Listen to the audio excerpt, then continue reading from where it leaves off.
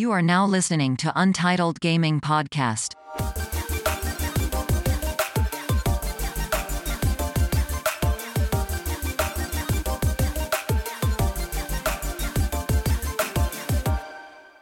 สวัสดีครับยินดีต้อนรับเข้าสู่ Untitled Gaming Podcast ตอนที่21ใช่ไหมครับผมแล้วก็เป็นตอนครบรอบ1ปีหรือเปล่าโอ้ยเรานับถูกหรือเปล่านับถูกผมนั่งเช็คมาใน Facebook แล้วว่าตอนนี้เป็นตอนที่ครบรอบ1ปีฮะแล้วถามว่าเราจะทำอะไรพิเศษไหมยังไม่รู้นะยังไม่รู้ครับผมก็อัดตามตารางไปก่อนเนาะแต่วันนี้เรามีคอนเซปต์แล้วเราจะเริ่มเป็นซีรีส์ใหม่เรียกว่าเป็นซีรีส์ใหม่แล้วกันก็คือเราจะพาทุกท่านเข้าไปเรียนรู้เกี่ยวกับเบื้องหลังการทำเกมซึ่งคือตั้งใจจะทำตั้งแต่แรกแล้วแต่ว่าแบบหลังๆมันออกทะเลไปเยอะอยู่ถ้าเราทำทุกตอนมันจะแน่นเกินไปเราก็เลยก็แยกเป็นซีรีส์แล้วก็คราวนี้เราจะแบบพาไปรู้จักกับเครื่องมือหรือว่าศัพท์เทคนิคอะไรอย่างเงี้ยของเบื้องหลังเนาะแบบอธิบายให้คนทั่วไปฟังเข้าใจมากขึ้นว่าเวลาแบบdeveloper เขาออกมาพูดหรือว่าออกมาโม้อะไรอย่างเงี้ยเขาโม้อะไรนะครับเพราะว่าล่าสุดนี่ก็คือ Unreal Engine 5ใช่ป่ะที่ออกตัวเดโมออกมาแล้วก็แบบมันจะมีคือทุกคนก็ตื่นเต้นภาพสวยอะไรอย่างเงี้ยแต่ว่า normal map อะไรไอ้no normal map นี่คืออะไรอย่างเงี้ยเอาโมเดลจากซีบัตเข้ามาเลยอย่างเงี้ยเป็นยังไงแล้วก็แบบตื่นเต้นกับโอ้โห10 ล้านพิกเซลอะไรอย่างเงี้ย10 ล้านทริสใช่ป่ะมันตื่นเต้นยังไงอะไรอย่างเงี้ยนะครับเราก็เลยคิดว่าเราทำซีรีส์นี้มาอธิบายเพิ่มดีกว่าจะได้แบบนั่งฟังพวกเนิร์ดมันโมได้สนุกนะครับก็เป็นตอนแรกของเราก็จะพูดเรื่องนี้เลยนะครับเกมเอนจินครับเนาะก็เอาไงดีวะเอาคำถามแรกก่อนดีกว่าให้แม็กถามดิให้คุณแม็กถามให้แม็กถามคุณแม็กครับเกมเอนจินคืออะไรเดี๋ยวถามแม็กกลับไปก่อนแบบพอพูดว่าเกมเอนจินเนี่ยแม็กรู้จักยังไงแบบคิดว่าเกมเอนจินมันคืออะไรมันน่าจะเป็นอะไรที่เหมือนตัวขับเคลื่อนเกมในการสร้างเกมนะแต่คำว่าเอนจินอะไรเงี้ยนะคือผมก็ไม่รู้เรื่องเลยถ้าพูดถึงเกมเอนจินเรานึกถึงอะไรบ้างนึกถึงตัวไหนอะไรยังไงบ้างมีเกมเอนจินอะไรที่พอจะเดาชื่อแล้วรู้จักมั่งไหมUnreal Engine ดิ Unreal มี Unity ใช่ไหมมีอันนึงรู้สึกจะเป็น Cry Engine ป่ะมันเคยเห็นตอนเล่นเกมใหญ่ๆประมาณนี้ที่เห็นมันจะขึ้นตอนเราก่อนเราเล่นเกมนึกออกป่ะดีใจกับคำตอบชื่อ3ชื่อของแม็กมากเลยเมื่อกี้ทำไมวะคือปกติถ้าแบบไม่รู้อาจจะเป็นว่าแม็กคุกกี้กับพวกเรามันก็เลยแบบนี่ไอ้3ตัวเนี้ยมันเป็น3เกมเอนจินยอดนิยมของ developer แต่ปกติถ้าแบบพูดถึงเกมเอนจินอะไรอย่างเงี้ยชื่อที่จะโผล่จากปากเกมเมอร์ออกมาเนี่ยมันจะไม่ใช่Unrealอาจจะโผล่บ่อยแต่ว่าส่วนใหญ่มันจะแบบFrostbite Illumination ของ Square อะไรอย่างเงี้ยก็คือมันจะเป็นชื่อ engine ที่เป็น in-house ของทีมนั้นๆอะไรเงี้ยซึ่งก็คือทางฝั่งเกมเมอร์เขาจะรู้จักพวกนั้นมากกว่าแต่ว่าเดฟเราเนี่ยเราก็ไปใช้ engine ของไดไม่ได้ถูกปะล่ะนะครับถ้างั้นให้เหลียวอธิบายดีกว่าเกม engine คืออะไรครับเหลียวเกม engine ก็คอนเซ็ปต์ง่ายๆคือเหมือนเป็นศูนย์รวมอุปกรณ์ต่างๆที่ใช้ในการสร้างเกมนะครับถ้าเทียบ Photoshop คือเป็นศูนย์รวมสิ่งต่างๆในการทำรูปเกม engine ก็คือเป็นสิ่งที่รวมของต่างๆไว้สำหรับการทำเกมแหละคล้ายๆกันนะครับเรียกมันว่าเป็น Photoshop ของเกมได้ปะก็ได้ก็พอได้ก็คือเป็นชุดคำสั่งที่รวมๆกันมาให้เราเอาไปทำนู่นทำนี่เพื่อสร้างเกมขึ้นมาได้นั่นเองนะครับงั้นย้อนกลับไปคำถามก่อนหน้านี้ไปอีกคือจะทำเกมเนี่ยทำยังไงก่อนที่จะแบบเข้าเกมเอนจินหัวไปปูตรงนั้นก่อนจะทำเกมเหรอยากไหมยากเลยอย่างแรกก็ต้องมีไอเดียก่อนใช่ไหมว่าจะทำเกมอะไร ไม่เอาทางเทคนิคเลยเดี๋ยวคือไอเดียอะไรมีพร้อมทางเทคนิคอ่ะอืมก็ปัญหาคือยากเลย ถ้าเกิดมันกว้างใช่ไหมมันกว้างก็อย่างแรกก่อนเลยแล้วกันคิดก่อนว่าจะโซโล่หรือจะทำเป็นทีมโอ้มึงไปทางเมเนจเมนต์ก่อนเอางี้เอาทางทางเทคนิคเลย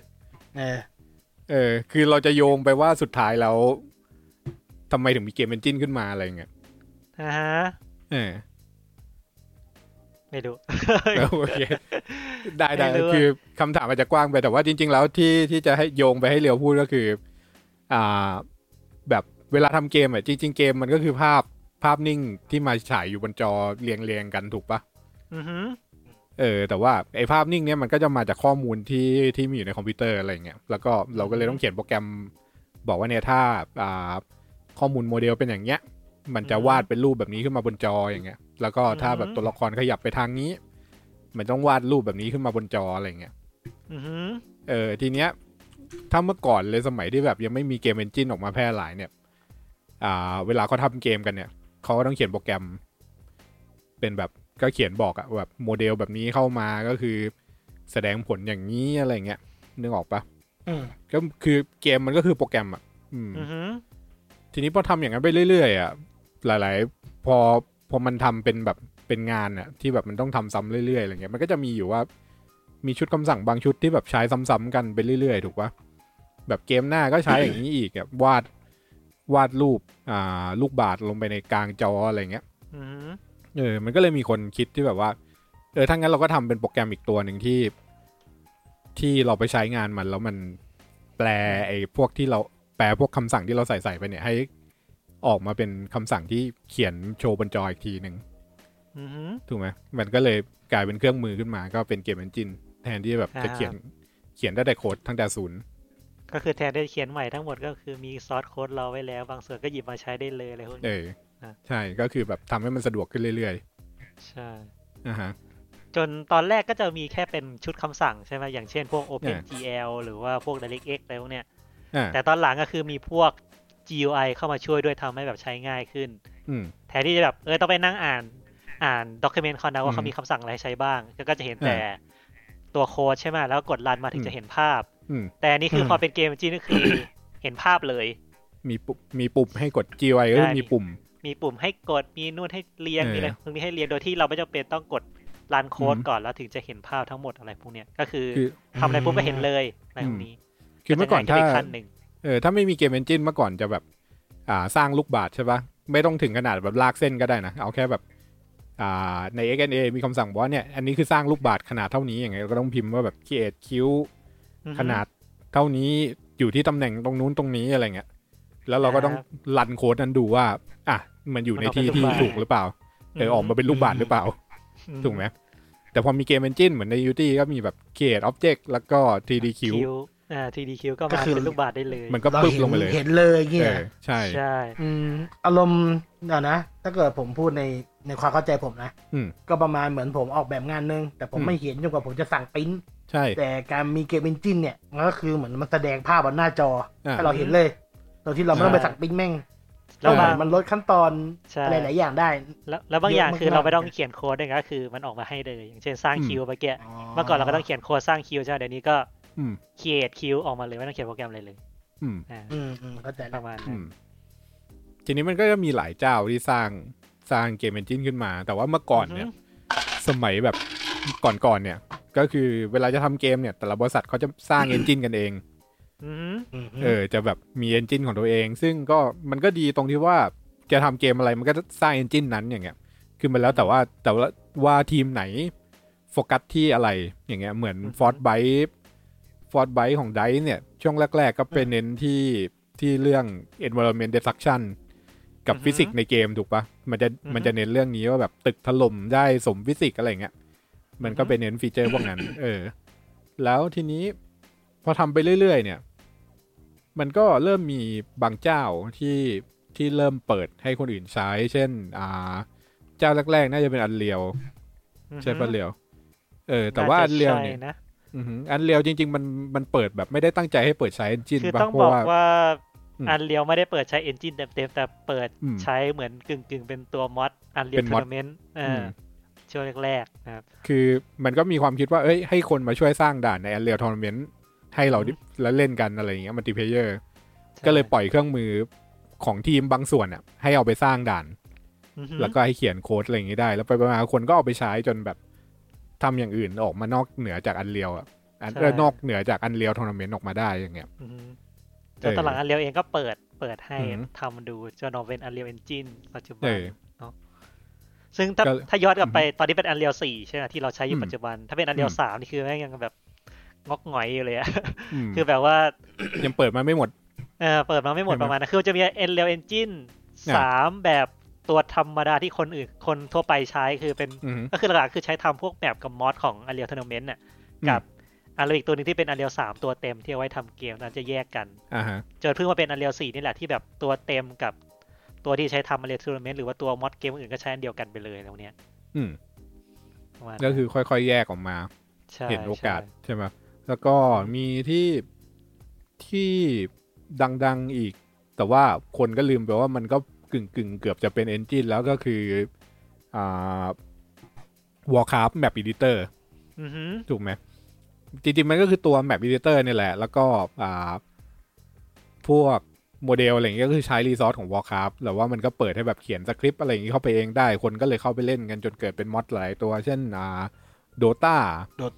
ใช่ไหมTower Defense อะไรพวกเนี้ย Element TD Element TD พวกเนี้ยก็มันก็คือมีไอเดียเกมแล้วก็ไปยืม engine ของ Warcraft ในการทำมันออกมาเป็นเกมแล้วสุดท้ายก็เลยได้แยกออกมาทำของตัวเองถูกปะ WoW ก็มี engine ของตัวเองชื่อ Hammer ป่ะของ WoW จำไม่ได้เลยฮะน่าจะ Hammer มั้งนานแล้วนานละไอ้นี่อีกตัวRPG Maker RPG Maker ก็เป็น engine เนาะก็แบบทำของมันเองไว้เน้นทำ RPG 2D Sprite แล้วก็ย้อนกลับอีกจริงๆก็มีหลายตัวนะที่คนรู้จักเนาะเดี๋ยวมีตัวอื่นอีกปะนอกจาก Unity ที่แบบคิดว่าคนนี้ก็มี Source Engine ของ WoW Source Engine เองก็ปล่อยให้ใช้นะแต่ไม่แน่ใจว่าให้ใช้ระดับไหนของ WoW นะdocument มันไม่ค่อยดีด้วยบางคนก็เลยแบบไม่ค่อยปกติ engine ของ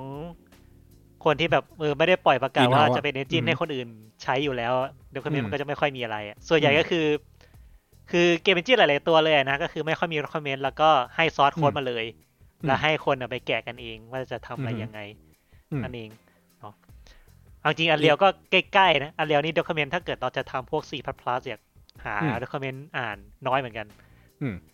ส่วนใหญ่คือดูซอสโค้ดจากตัว engine แล้วก็เอามาปรับไปเรื่อยๆนั่นเองนะครับโอเค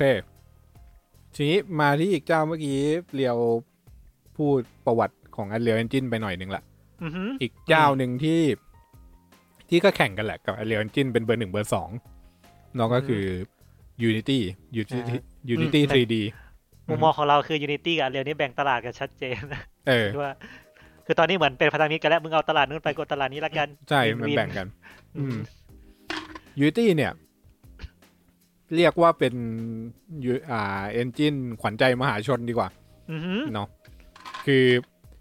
คนใช้เยอะคือถ้านับจำนวนใช้ผมว่าน่าจะเยอะกว่าUnrealน่าจะเยอะกว่า Unity แต่ว่ามูลค่าตลาดน่าจะพอๆกันเพราะว่าคนทำเยอะก็เจ๊งเยอะใช่ทำไมคนมันถึงใช้เยอะเพราะว่าง่าย Unity ใช้ง่ายแล้วก็อีกอย่างนึงคือ Unity ที่เราใช้ทั้ง Unity และ Unreal มานะ Unity จะเป็น engine ที่คือมันเริ่มต้นจากไม่มีอะไรเลยก็คือ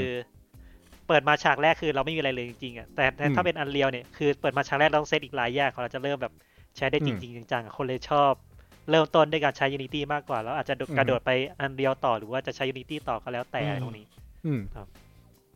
ก็อันนี้พูดแบบเร็วๆก่อนเลยก็คือถ้าตอนเนี้ยคุณว่างๆอะไรเงี้ยอยากจะแบบลองทำเกมอะไรเงี้ยผมก็แนะนำให้ลองไปเริ่มที่ Unity ก่อน Unity นะเรียวใช้เรียวอยู่ตอนนี้เลยก็ยังแนะนำว่าถ้าจะเริ่มเนี่ยเริ่ม Unity ดีที่สุดครับ คือมันจะได้พื้นฐานอะไรพวกนี้ด้วยไม่ต้องแบบคือถ้าเป็นอันเรียวทุกอย่างมันจะถล่มเข้ามาเยอะมากเหมือนคุณเล่น The Witcher 3แล้วคุณโดนปล่อยอยู่กลางเมืองแล้วเควสแม่งไหลมาเต็มไปหมดประมาณนั้นนะครับแต่ในขณะที่เป็นถ้าเป็น Unity เนี่ยมันจะค่อยๆไหลมาเป็นเควสเยอะๆเควสเล็กๆเล็กๆแล้วค่อยไปเรื่อยๆอะไรพวกนี้นะครับมันจะแบบค่อย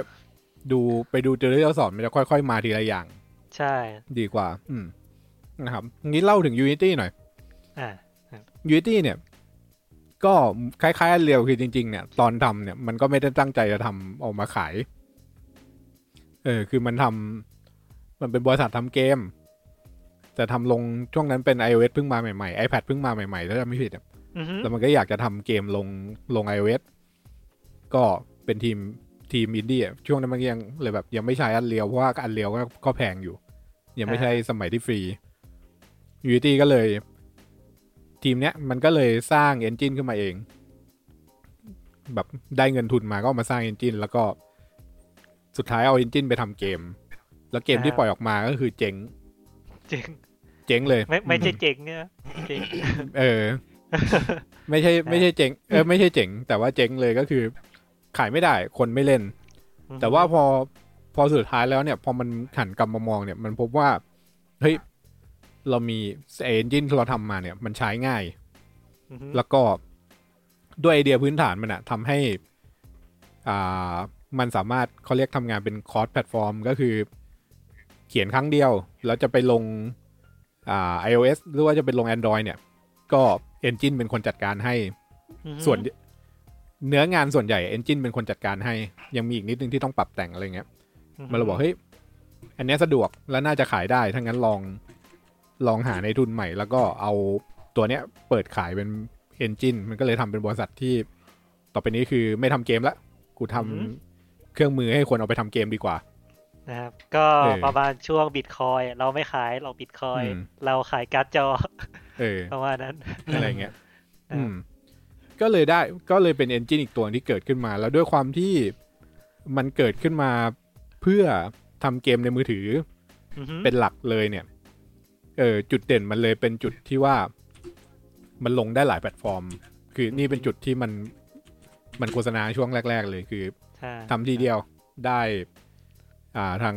Android ทั้ง iOS แล้วก็ได้ PC ด้วยก็เป็นจุดเด่นของ Unity เลยแหละเรื่องมัลติแพลตฟอร์มนะครับใช่แล้วก็ช่วงนั้นUnrealยังลง Windows กับคอนโซลอยู่ปะยังแบบพอร์ตไปลงมือถือไม่ค่อยนี่Unreal ก็จะมี iOS บ้างแต่ส่วนใหญ่คนไม่ค่อยทำUnrealลงมือถือเท่าไหร่นะค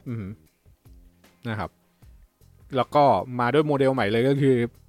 เปิดให้ใช้ฟรีเลยแล้วก็จะขายแล้วค่อยจ่ายตังค์แต่เมื่อก่อน Unity ก็จะเป็นมีเวอร์ชันฟรีกับเวอร์ชันโปรนะก็คือเวอร์ชันโปรก็จะมีฟีเจอร์อะไรต่างๆที่มันเพิ่มขึ้นมาจากเวอร์ชันฟรีอย่างเช่นปรับสเปซสกรีนได้หรือว่าทำมูฟวี่เท็กเจอร์ได้ก็คือเป็นเหมือนเป็นแผ่นเพลงที่สามารถฉายมูฟวี่ในเกมได้อะไรพวกเนี้ยนะครับเนาะแต่ว่าถ้าเป็นเดี๋ยวนี้เป็น Unity เขาเรียกว่าอะไรเป็น Unity เวอร์ชัน 2000 ใช่ไหมเพราะมันไม่ใช่4มันไม่ใช่4ไม่ใช่5แล้วเนี่ยมันเป็นปีแล้วใช่ไหมใช่ Unity เวอร์ชันปีUnity เวอร์ชันเลขปีนี่คือทั้งฟรีแล้วก็โปรเนี่ยใช้ได้เหมือนกันเลยฟีเจอร์เปิดทุกอย่างเหมือนกันนะครับแต่ที่เขาขายเพิ่มมาคือเขาเป็นขายเซอร์วิสข้างนอกอย่างเช่น Cloud Build เซอร์วิสแบบ Advisor ในพวกแบบแนะนำหรือว่าเป็นที่ปรึกษาอะไรพวกนี้แล้วก็จะมีอย่างพวกเปิดซอร์สโค้ดของ Unity อะไรพวกเนี้ยนะครับคือถ้าเป็นเวอร์ชันฟรีหรือเวอร์ชันโปรเนี่ยเราจะใช้ใช้ engine เขาได้แต่เราจะไม่เห็นซอร์สโค้ดข้างในของเขาแต่ถ้าเราจ่ายเงินเพิ่มเนี่ยเราจะสามารถแก้ engine ได้ด้วยอะไรพวกนี้เพื่อเราสามารถทำงานที่บางอย่างเนี่ย Unity มันอาจจะยังไม่ได้พร้อมทำให้เราอะไรพวกเนี้ยมาทำเองได้เลยในอนาคตหรือว่าในโปรเจกต์ที่เราต้องการเองใช่คือถ้าให้เปรียบเทียบก็คือให้คิดว่า Unity เป็นรถยนต์คันนึงเวอร์ชันฟรีเนี่ยคือยืมขับยืมขับก็ขับไปถ้าเสียก็คือหรือว่าแบบอยากจะเอารถไปดิฟอย่างเงี้ยแล้วรถมันดิฟไม่ได้เนี่ยก็แก้อะไรไม่ได้แต่ว่าถ้าเป็นเวอร์ชันโปรก็คือเปิดฝากระโปรงออกมาแก้ได้เปลี่ยนล้อได้อะไรเงี้ยคืออยากจะทำอะไรก็ทำอะไรอย่างเงี้ย แต่ถ้าเป็นเวอร์ชันใหม่คือถ้าจ่ายตังค์ให้เขาก็เอาบลูพรินท์ของรถไปด้วยแล้วอยากแก้อะไรแก้เลยประมาณนั้นแก้ไม่ได้โทรไปถามก็ได้อีกอะไรเงี้ยโทรไปถามแล้วบอกว่าเฮ้ยพี่แก้ตรงนี้ให้หน่อยดิได้แล้วยูตี้ก็จัดการให้มันก็จะไปหาให้เขานะใช่มันก็จะไปหาเงินจากทางนั้นแทนนะครับของอันเรียวตอนนี้โมเดลเป็นยังไงของอันเรียวตอนนี้เป็นมีแค่ royalty fee นะคือถ้าคุณขายเกมแล้วได้รายได้เกิน1ล้านเหรียญเขาจะหัก 5% จากรายได้ที่เกิน1ล้านเหรียญนั้นรายได้หรือว่าน่าจะเป็น revenue รายได้ใช่ไหมrevenue คือรายได้ต่อปี revenue ก็คือหัก 5% สมมติว่าคุณทำได้ล้าน2ก็เอาขอแบ่งล้าน2ไปลบกับล้านเหลือ 200,000 ใช่ป่ะแล้วก็หักไป 5% ให้กับ Unreal นะครับซึ่ง Unreal Engine ของ Unreal คือปล่อยหมดเลยแม้กระทั่งซอร์สโค้ดด้วยเอาไปทำอะไรก็ได้แต่ว่ามันจะมี2เวอร์ชันนะเป็นเวอร์ชันจาก Launcher เวอร์ชันจาก Launcher เนี่ยเราจะดูโค้ดใน Engine ไม่ได้คือก็ใช้เท่าที่เราที่เป็น Engine เนี่ยประมาณนั้นแต่มันจะมีเวอร์ชันนึงที่เราสามารถโหลดได้จาก GitHub เวอร์ชันนี้คือเราจะเห็นซอร์สโค้ดทั้งหมดของ Engine Unreal เลยเราสามารถแก้ไงก็ได้แล้วแต่เรา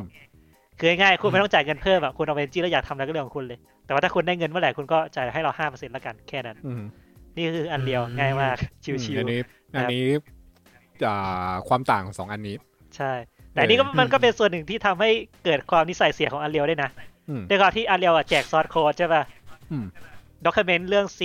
หรือว่าโค้ดของมันเลยค่อนข้างน้อยมากคือแจกซอร์สโค้ดไปแล้วมันก็ไปอ่านแบบนี้แล้วกันนะในพวกนี้คือถ้าเราเข้าไปดูในด็อกิเมนต์ของ Unreal จะเห็นว่าแม่งมีบอกว่ามีคำสั่งนี้แต่ถามว่าใช้ยังไงไม่รู้เหมือนกันมีแค่คำสั่งแค่นั้นมีแค่นั้นถ้าจะหาอะไรเนี่ยคุณก็ไปหากันเองแล้วคุยกันเองในพวกนี้มันค่อนข้างต่างกันตรงที่ Unreal Engine เนี่ยส่วนใหญ่จะเป็นคนที่มีประสบการณ์ในการทำเกมแล้วที่ไปจับใช่ประมาณนั้นเพราะว่า Unreal Engine เมื่อกี้ลืมพูดเรื่องภาษาใช่ไหม Unity ใช้ C# แล้วก็ Unreal ใช้ C++ คือด้วยความที่ Unreal ใช้ C++ มันเป็นภาษาที่คนใช้ทำเกมมา 10-20 ปีแล้วอ่ะเพราะงั้นการที่ปล่อยซอร์สโค้ดเป็น C++ คนก็น่าจะใช้ได้กันอยู่แล้วโดยที่ไม่ต้องบอกอะไรมากอะไรพวกเนี้ยนี่อาจจะเป็นสิ่งที่ Unreal คิดนะคิดว่าเนาะแต่ถ้าเป็น Unity มันเป็น C# ใช่ไหมแล้ว C# คือต้องบอกกันว่า Unity หลังบ้านมันก็เป็น C++ นะแต่ว่าเขาเหมือนทำหน้ากากเป็น C# มาให้ทีนึงเพื่อมันสามารถใช้งานง่ายเพราะฉะนั้นเขาต้องมี document มาซัพพอร์ตตรงนี้เพื่อให้บอกว่าไอ้ C# แต่ละอันทำอะไรได้บ้างถ้าไม่มีคือจะเดาไม่ออกเลยว่ามันต้องทำว่าโค้ดไหนทำอะไรได้หรือว่ามีโค้ดไหนที่แบบทำมันได้ทำนี้ได้ตรงนี้นั่นเองคือตอนแรกที่อธิบายเรื่อง engine ไปก็คือที่บอกก็คือมันเป็นโปรแกรมนึงที่เราคุยกับมันแล้วมันไปคุยกับเครื่องให้แทนเราเราบอกว่าเอาทรงกลมเนี่ยไปหมุนกลิ้งตามเหวตรงนี้หน่อยใช่ปะEngine มันก็จะแบบโอเคทรงกลมนี้ไปกลิ้งตามนี้มันก็จะไปบอกคอมให้แบบวาดรูปนี้แล้วก็คำนวณอันนี้ให้หน่อยผลเป็นอย่างนี้เอาไปกลิ้งอันนู้นต่ออะไรเงี้ยคือตอนเราสั่งแค่กลิ้งแต่ข้างในข้างหลังบ้านน่ะมีโค้ดเป็นอีกร้อยบรรทัดที่ทำงานแทนเราอยู่นะใช่ทีนี้ของ Unreal Engine เนี่ยเวลาเราคุยกับ Unreal Engine ก็คือเราก็ต้องใช้ C++ ในการคุยนะครับ C++ เป็นภาษาโปรแกรมมิ่งแบบนึงใช่นะครับค่อนข้างเป็นภาษาที่ powerful แล้วก็โบราณคลาสสิกหน่อยโบราณนะแต่ก็เป็นโบราณ powerful แล้วก็คนก็ยังคงนิยมใช้ในปัจจุบันครับจริงต้องบอกว่าในโลกเราตอนนี้ภาษาที่นิยมทำเกมมากที่สุดก็น่าจะเป็น C# กับ C++ นี่แหละนะครับ2ตัวนะครับใครเรียนมัธยมมาน่าจะเคยเรียนภาษา C มั้งผมว่าในหลักสูตรปัจจุบันไม่แน่ใจตอนเราเรียนมัธยมเราไม่ได้เรียนภาษา C นะครับเดี๋ยวนี้เขายังเรียนภาษา C กันอยู่หรือเปล่าไม่แน่ใจอาจจะเรียนพวก JavaScript JavaScript โอเคเนาะคืออย่างน้อยเรียนม.ปลายน่าจะผ่านพวกทำเว็บมาบ้างนิดหน่อยคิดว่าทีนี้เอาจริงๆที่เราพูดว่าภาษาที่ใช้คุยกับ Engine เนี่ยในวงการเนี่ยเขามีศัพท์เทคนิคคำหนึ่งอันนี้มันไม่ใช่เขียนโปรแกรมแต่มันเป็นการเขียนภาษาคุยกับโปรแกรมเขาเลยเรียกแยกออกมาว่ามันคือ scripting คือการเขียนสคริปต์ใช่แต่ว่าไอภาษาที่ใช้เขียน Unity มันคือการเขียนโปรแกรมเพื่อให้โปรแกรมไปคุยกับเครื่องก็เป็นโปรแกรมมิ่งแยกไปอีกทีนึงว่าตอนนี้คนฟังเริ่มมึนละอะไรไม่รู้เต็มไปหมด scripting กับโปรแกรมมิ่งจริงมันก็ใกล้เคียงกันใกล้เคียงกันใกล้เคียงกันเลยนะครับ ก็นี่แหละประมาณนี้ที่เราไปไหนไม่รู้หมดแล้วตอนนี้จริงๆถ้าจะให้แยกนะสคริปติ้งก็คือสคริปติ้งแบบตัวเกมไปเลยอ่ะแต่ถ้าเป็นโปรแกรมมิ่งคือจะมีหลังบ้านด้วยอย่างเช่นเรนเดอริ่งฮาร์ดแวร์เมมโมรีอะไรพวกเนี้ยแม็กสงสัยอะไรทักนะทักได้นะถ้าอย่างเช่นเราอยากจะทำให้ตัวละครเดินไป19ใช่ไหมนะเราอาจจะใช้สคริปติ้งแต่ถ้าเป็นโปรแกรมมิ่งคือตัวละครเดิน19ด้วยหลักการฟิสิกส์ยังไงแล้วก็ตัวละครเรนเดอร์หน้าตาประมาณไหนเนี่ยเป็นโปรแกรมมิ่งคือถ้าเทียบก็ถ้าเทียบเป็นฟรอนต์เอนด์กับแบ็คเอนด์สคริปติ้งก็เหมือนเป็นฟรอนต์เอนด์อ่ะแล้วก็โปรแกรมมิ่งจะเป็นแบ็คเอนด์แต่จริงเดี๋ยวนี้มันก็เรียกสลับกันไปสลับกันมาก็ไม่มีใครสนใจแล้วคือมันค่อนข้างมั่วไปละเอาเคสของ BioWare ก็ได้ที่ผมเคยอ่านไดอารี่ของเป็นหนังสือของเกมดีไซเนอร์ของ BioWare ที่ทำ Mass Effect ก็คือ ของ BioWare เนี่ยมันเด่นเรื่องเนื้อเรื่องถูกปะมันก็จะจ้างนักเขียนมาแต่งเรื่องถูกไหมแต่งเนื้อเรื่องเควสอะไรเงี้ยไอพวกเนี้ยต้องเขียนโปรแกรมด้วยก็คือมันจะมีเป็นชุดภาษาของเขาอะที่ใช้เขียนว่าเริ่มฉากมาเนี่ยโหลดฉากนี้ขึ้นมาแล้วก็พอเริ่มฉากปุ๊บให้เล่นตัวละครมาคุยกันเล่นแอนิเมชันอะไรอย่างเงี้ยคนที่เขียนเนื้อเรื่องอะจะเป็นคนมาเขียนสคริปต์พวกนี้เองเพราะว่าเขามองว่ามันเร็วกว่าที่จะแบบให้นักเขียนมาเขียนนิยายบทหนึ่งแล้วก็ส่งนิยายบทนี้ไปให้โปรแกรมเมอร์เขียนให้อีกทีอะไรเงี้ยก็นี้เป็นคอนเซ็ปต์ของ Unity อ่ะ Unity บอกว่าคุณทำอะไรมาคุณก็น่าจะเป็นคนที่รู้ที่สุดในการจะทำงานนั้นอ่ะอย่างเช่นคุณออกแบบคาแรคเตอร์มาปั้นโมเดลคาแรคเตอร์มาคุณก็น่าจะรู้ดีที่สุดในการทำพวกคาแรคเตอร์แอนิเมชันแล้วก็การควบคุมตัวละครในเกมใช่ป่ะล่ะเพราะนั้นซึ่งถ้าเป็นแบบที่ปุณบอกมันอาจจะเป็นพวกVisual Scripting ป่ะไม่ได้เป็นโค้ดเลยมันจะมีอีกระดับนึงขึ้นมาอีกมันแล้วแต่ความโหดแต่ถ้าจะไม่มีของ BioWare ต้องเขียนสคริปต์เองใช้ลัวเขียนเขียนเป็นลัวใช่ไหมก็หลักๆก็คืออันนี้ก็น่าจะเป็นเขียนโปรแกรมเพื่อให้อีกคนนึงไป Scripting ต่ออะไรพวกนี้งงไหมเนี่ยมันจะเขียนต่อมันเป็นทอดๆเขียนโปรแกรมให้มันใช้งานง่ายขึ้นแล้วให้คนที่แบบไม่ค่อยมีพื้นฐานในการเขียนโปรแกรมมาใช้ต่อได้โดยที่แบบไม่ต้องแบบมีลอจิกหรือว่ามีประสบการณ์ในการเขียนโปรแกรมเยอะก็ถ้าเกิดว่าคำสั่งนี้ไม่มีผมอยากจะทำอันเนี้ยก็ไปบอกโปรแกรมเมอร์ว่าโปรแกรมเมอร์ทำชุดคำสั่งนี้มาให้หน่อยแล้วก็ทำเสร็จก็เดี๋ยวโยนให้มาให้ไรเตอร์หรือว่าให้คนทำสตอรี่มาทำต่อแนวนี้นี่นึกถึงมาริโออารมณ์มันเหมือน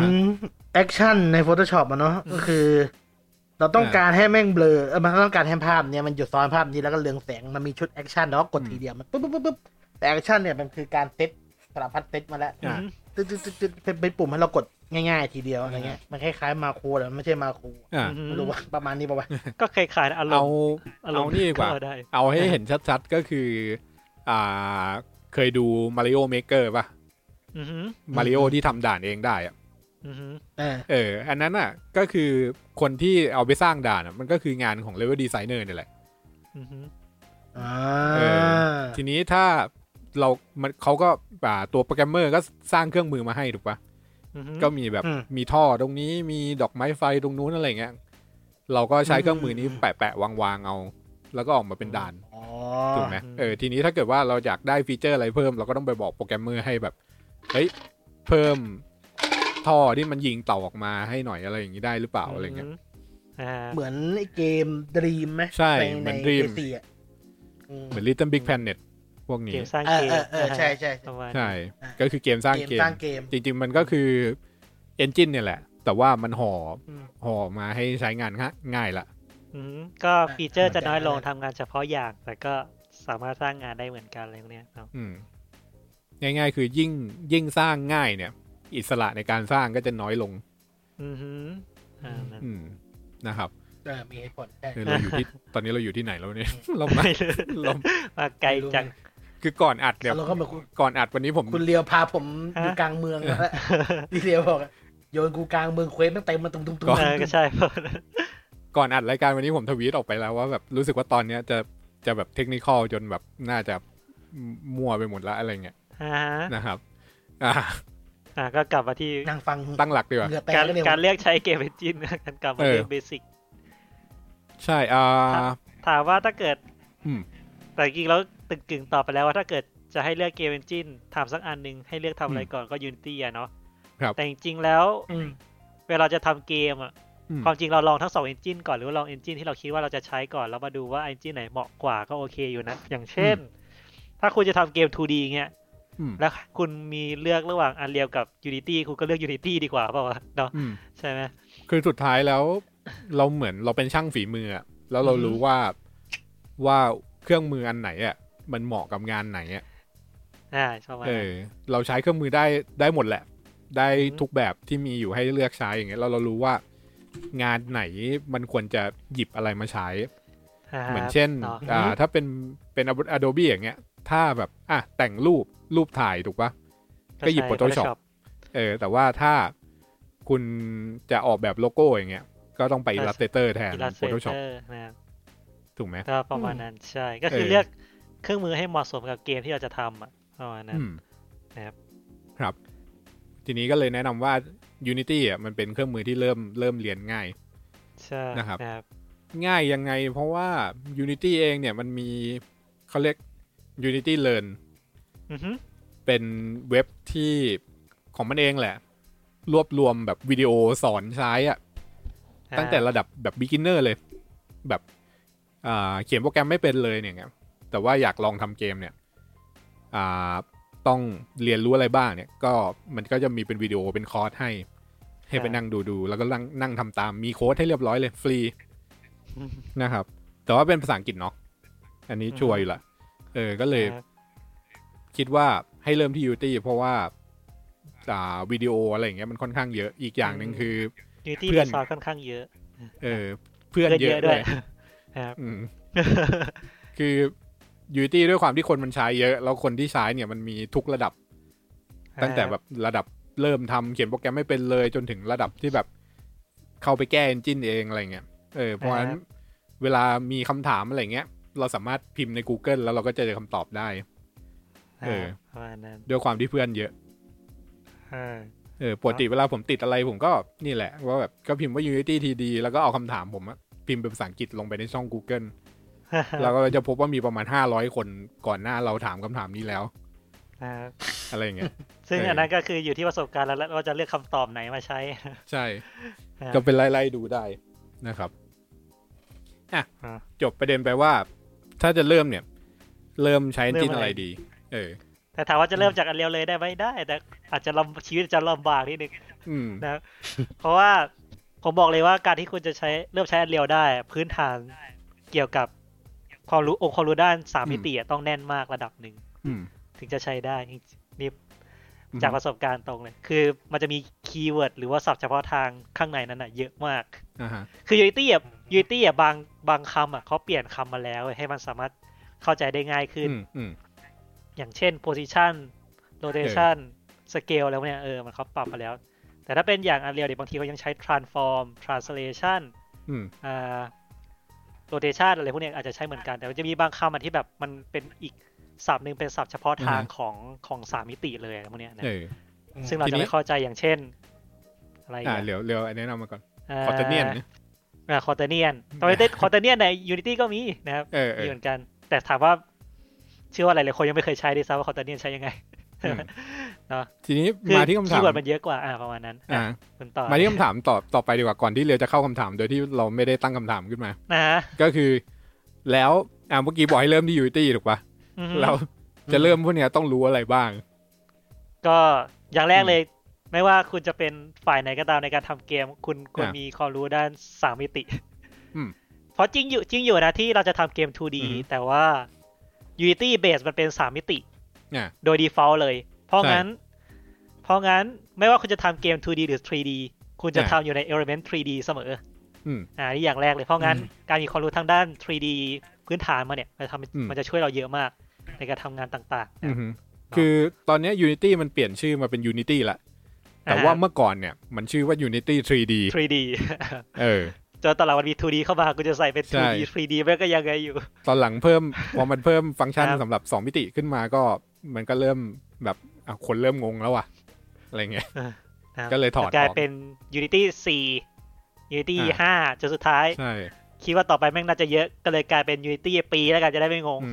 เพราะบางที Unity 4เนี่ยมันอยู่กัน 3-4 ปี 5 ปี Unity 5มันอยู่อีก5ปีสุดท้ายไม่รู้ตอนนี้มันเกิดมากี่ปีแล้วเนี่ย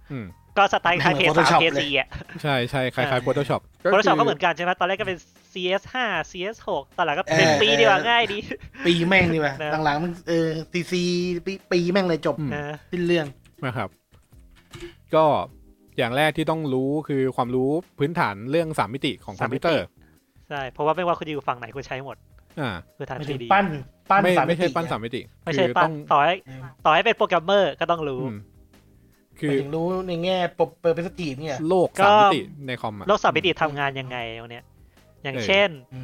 คุณรู้เครื่องที่แนวแกน X แกน Y เนี่ยคุณรู้ข้อแตกต่างระหว่างมุมมองแบบออโทกราฟิกกับเปอร์สเปกทีฟไหมมาศัพท์เทคนิคครูไม่มีอะไรเอาไว้ก่อนไม่ก็คือเนี่ยก็ต้องไปรู้ไปเรียนรู้พวกเนี้ยว่ามันเป็นอย่างนี้อะไรเงี้ยแล้วก็แบบเราสร้างโลกขึ้นมาโลกนึงแล้วก็เราวางวัตถุเข้าไปอย่างเงี้ยวัตถุในนั้นมันมีอะไรบ้างอยู่ตำแหน่งตรงไหนอะไรเงี้ยถ้าจะให้ถอยไปก่อนถอยไปไกลกว่านี้อีกก็คือก็ตีโกณมิติแหละก็คือคณิตศาสตร์คุณต้องรู้แกน x y z อ่ะx y z ใช่เวกเตอร์อย่างเงี้ยเวกเตอร์เวกเตอร์คืออะไรเวกเตอร์ต่างจากตีโกนี่ใช้บ่อยมากบอกเลยใช่ใช้แม่งทุกหย่อมย่าของการทำเกมตีโกมิติเนี่ยใครบอกว่าตอนเรียนม.ปลายไม่ได้ใช้มาลองทำเกมเนี่ยแม่งได้ใช้ทุกนาทีผมนี่แหละตอนอยู่ม.ปลายแบบเชี่ยตีโกนใครมันจะใช้ไว้ไอ้เชี่ย3-4 มิติเนี่ยเพื่อ3มิติอย่างเงี้ยใครมันนี่วะกราฟแม่งวาดยากชิบหายอะไรเงี้ยนะครับพูดก็หมายความว่าหมายถึงต้องพูดถึงน้องๆที่อยากจะทำเกมด้วยใช่ตั้งใจเรียนเลขตั้งใจเรียนเลข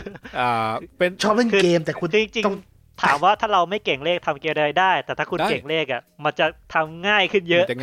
ง่ายขึ้นเยอะมากๆชีวิตจะดีขึ้นเยอะมากนะครับจริงๆมากๆเลย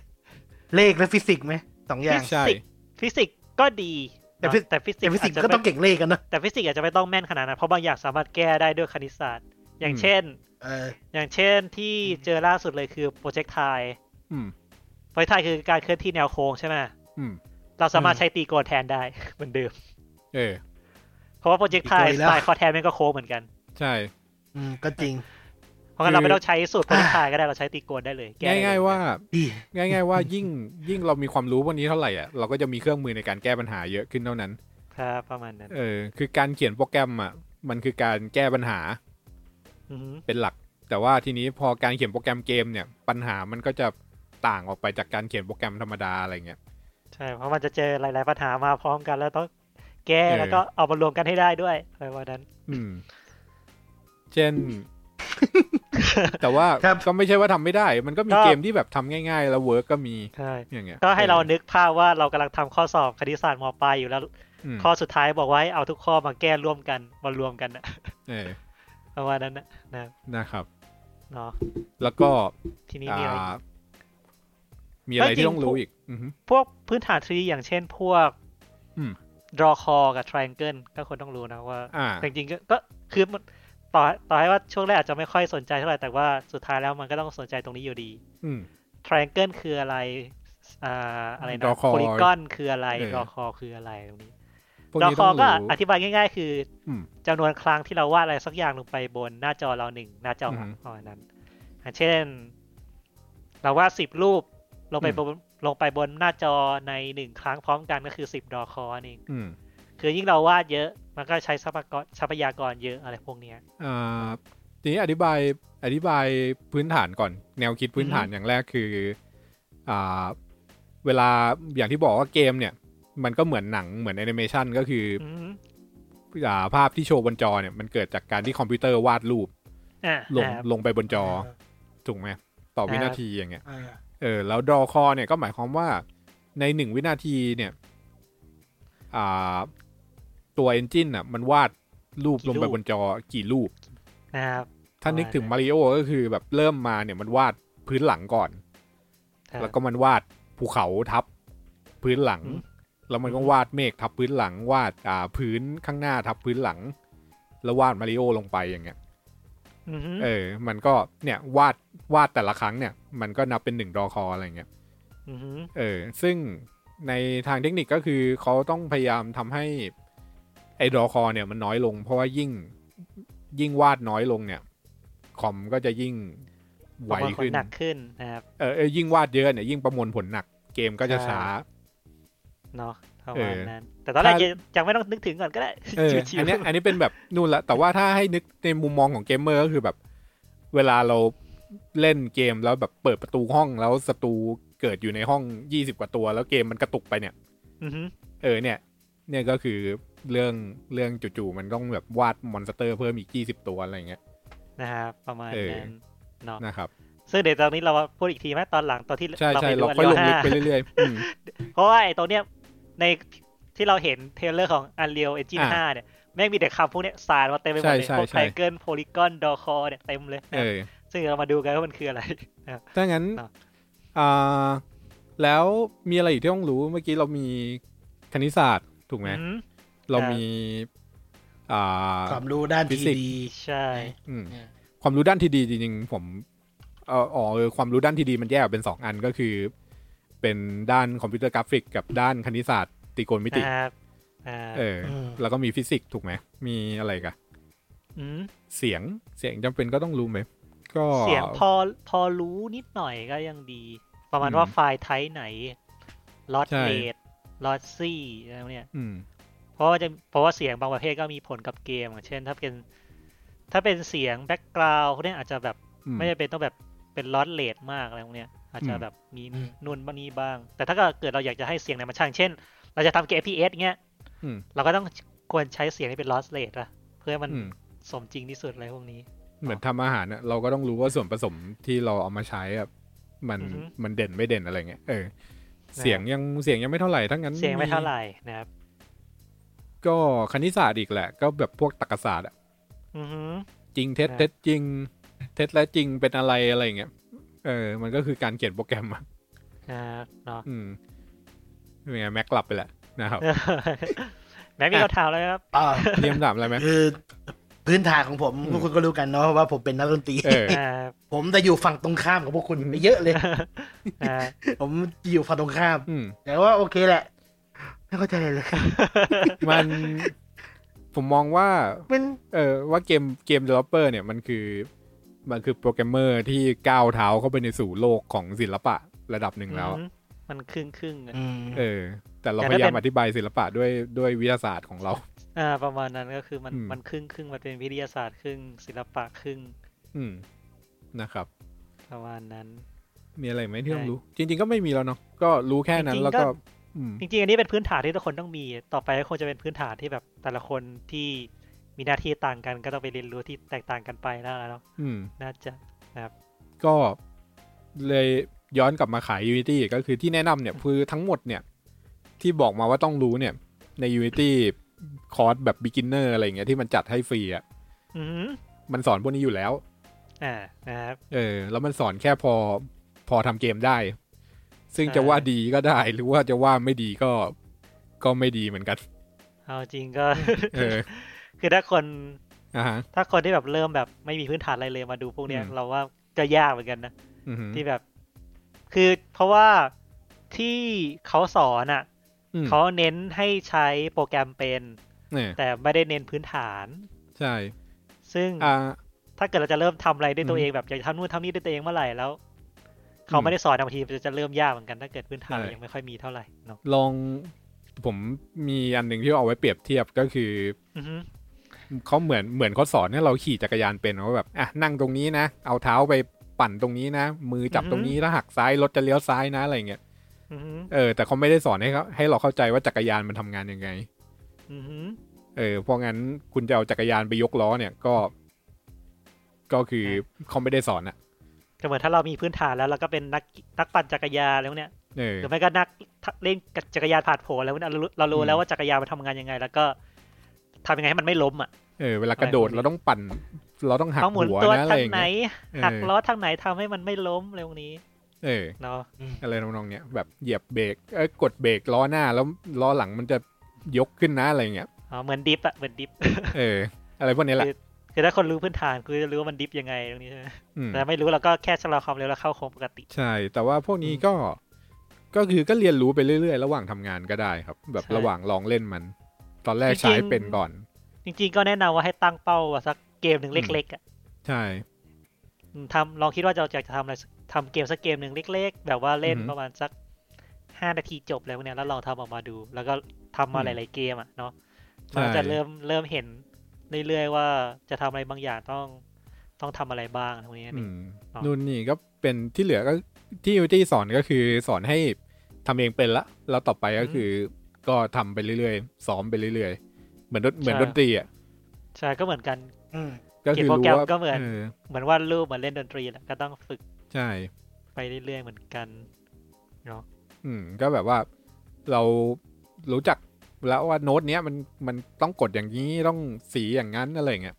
แล้วก็มีเพลงพื้นฐานมาให้ว่าเนี่ยลองเล่นดูระหว่างเรียนเล่นได้ปุ๊บต่อไปเราก็ไปหาเพลงอื่นมาเล่น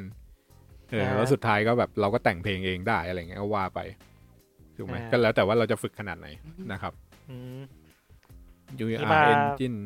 มาฝั่งอาร์ตบ้างไหมจริงคิดว่าคิดที่ข้อจริงๆสำหรับการใช้เกม Engine น่าจะเป็นฝั่งอาร์ตนะเพราะว่าการทำอาร์ตให้เกมกับการทำอาร์ตให้หนังนี่มันคนละเรื่องกันเลยนะครับก็อธิบายก่อนในโลกเนี่ยมันมีระบบการประมวลผลภาพอยู่2แบบก็คือ Real Time Render กับ P-Render นะครับที่เราเห็นในหนังเนี่ยเขาเป็น P-Render P-Render คืออะไร P-Render คือการเรนเดอร์เสร็จก่อนเอาไปเป็นภาพ2 มิติเลยแล้วก็ออกมาฉายคือบางทีเขาก็เรียกตรงนี้ว่า Offline Render Offline Render ก็ได้ซึ่งมาเลยทำให้หนังหรือภาพยนตร์เนี่ยมันภาพออกมาสวยมากสวยแบบว่าโคตรสวยเหมือนสมจริงมากๆเพราะว่ามันเรนเดอร์ให้เสร็จมีเวลาเรนเดอร์คืออย่างเช่นหนังหลายเรื่องเนี่ยเรนเดอร์กันครึ่งปีอ่ะก็จะออกมาฉายได้แค่เรนเดอร์อย่างเดียวรอมันเรนเดอร์จนเสร็จนะครับคือ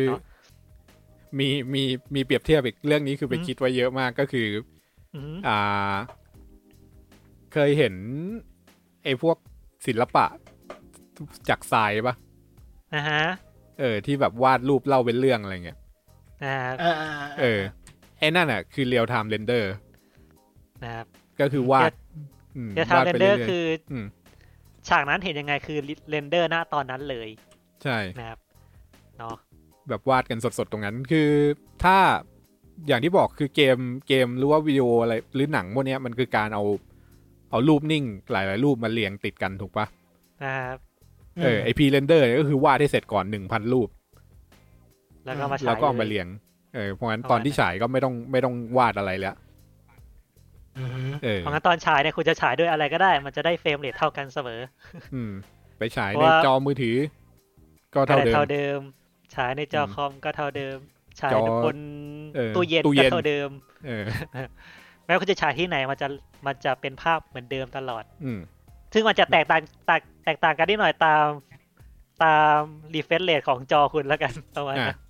นิดเดียวแต่ไม่เยอะนะครับอันนี้คือกราฟิกสำหรับหนังครับเพราะงั้นเนี่ยโมเดลอะไรอย่างเงี้ยหรือว่าเอฟเฟกต์เนี่ยมันสามารถจัดเต็มได้ใช่เพราะว่าได้แบบควรจะทำเหมือน Unreal 5เนี่ยทำมาเป็นล้านโพลีกอนก็ได้ไม่มีใครสนใจหรอกขอแค่บันเรนเดอร์ออกมาเสร็จแล้วออกมาเป็นหนังให้คนอื่นดูได้มันก็โอเคแล้วอันนี้นะครับคือนึกถึงอเวนเจอร์อะไรเงี้ยกราฟิกของหนังอเวนเจอร์ก็คือแบบไปไกลอะไกลกว่าเกมเยอะอะไรเงี้ยใช่แต่ว่ามันก็ทำทีเดียวเสร็จแต่ว่าใช้คนเท่าไหร่ไม่รู้ใช้คอมกี่เครื่องไม่รู้ประมาณนั้นคือคุณจะเรนเดอร์นานเท่าไหร่ก็ได้เพราะคนดูไม่ได้อยู่กับคุณตอนเรนเดอร์อยู่แล้วมันคุณอยากทำนานเท่าไหร่ก็แล้วแต่คุณเลยขอแค่มันออกมาให้ดูตรงเวลาหนังฉายก็พอแล้วมันก็แบบในหนังเนี่ยบางทีแบบฉาก1ฉากเนี่ยความยาว10 วิเนี่ยมันอาจจะเรนเดอร์กันสัปดาห์นึงอะไรเงี้ยก็คือจัดทุกอย่างเสร็จปุ๊บกด enter render แล้วก็ทิ้งคอมเครื่องเดิมไว้7 วันอันนี้เมื่อก่อนนะครับอันนี้ก็ดีขึ้นใช่แต่ว่าพอทำแล้ว7 วันเนี่ยมันก็จบเลยทีนี้กลับมาดูที่โลกของเกมโลกของเกมก็จะเป็นการเรนเดอร์ที่เรียกว่า real time render คือตอนนั้น ผู้เล่นควรจะเห็นอะไรมันจะเรนเดอร์ตอนนั้นเลยเพราะด้วยเหตุผลเนี้ยมันเลยทำให้เกมมันไม่สามารถทำภาพได้สวยเท่าหนังเพราะว่าถ้าเกิดมันเรนเดอร์ช้าอย่างเช่นซีนนี้คุณต้องเรนเดอร์7วันเนี่ยใครจะมารอ7วันให้เรนเดอร์ซีนนี้เสร็จก่อนแล้วให้เล่นต่อคงไม่มีใช่ไหมคือแบบหันซ้ายทีนึงรอไป1 ชั่วโมงอะไรเงี้ยมันก็ไม่ใช่วันแล้วไม่น่าใช่เพราะงั้นมันก็เลยต้องทำยังไงก็ได้ให้ซีนนั้นน่ะเรนเดอร์เสร็จภายในเฟรมเรทซึ่งปกติเราจะอยู่ที่ประมาณ30-60ใช่ป่ะหรือบางเกมมันจะปล่อยลอยไปเลยเช่น144อย่างเงี้ยถ้าเกิดเราจะให้มันเรนเดอร์ให้ได้เป็น60เฟรม per second แสดงว่า1เฟรมเราต้องใช้เวลาในการเรนเดอร์ประมาณ 0.0166 วินาทีอ่ะเมื่อกี้เทียบกันนะหนังไม่ใช้7วันเกมไม่ใช้ 0.016 วินาทีต่อ1รูปนะครับคือมันต่างกันแบบล้านเท่าอ่ะนะครับเพราะฉะนั้นไอ้พวกกราฟิกที่เอามาใช้ในเกมกับใช้ในหนังเนี่ยมันก็เลยต่างกันเยอะนะครับจนถึงตอนนี้ก็ยังต่างกันอยู่นะครับคือถึงแม้ว่าตอนนี้คอมจะแรงขึ้นเยอะแต่ก็ยังต่างกันเยอะอยู่ดีเพราะหนังมันก็จะไปไกลขึ้นอีกส่วนเกมมันก็ยังติดแคปเรื่องที่ว่าเฟรมเรทอยู่ไปเรื่อยๆนั่นเองเอาจริงๆจุดหนึ่งที่ทำให้หนังกับเกมมันต่างกันมันอยู่ที่คำเดียวเลยคือคำว่า interactive คือการตอบโต้ระหว่างคนดูกับเกมถูกไหมทีนี้เกมเนี่ยมันอินเตอร์แอคทีฟกับเพลเยอร์ทุกอย่างตลอดเวลามันเลยไม่มีอะไรที่สามารถทำให้มันตายตัวได้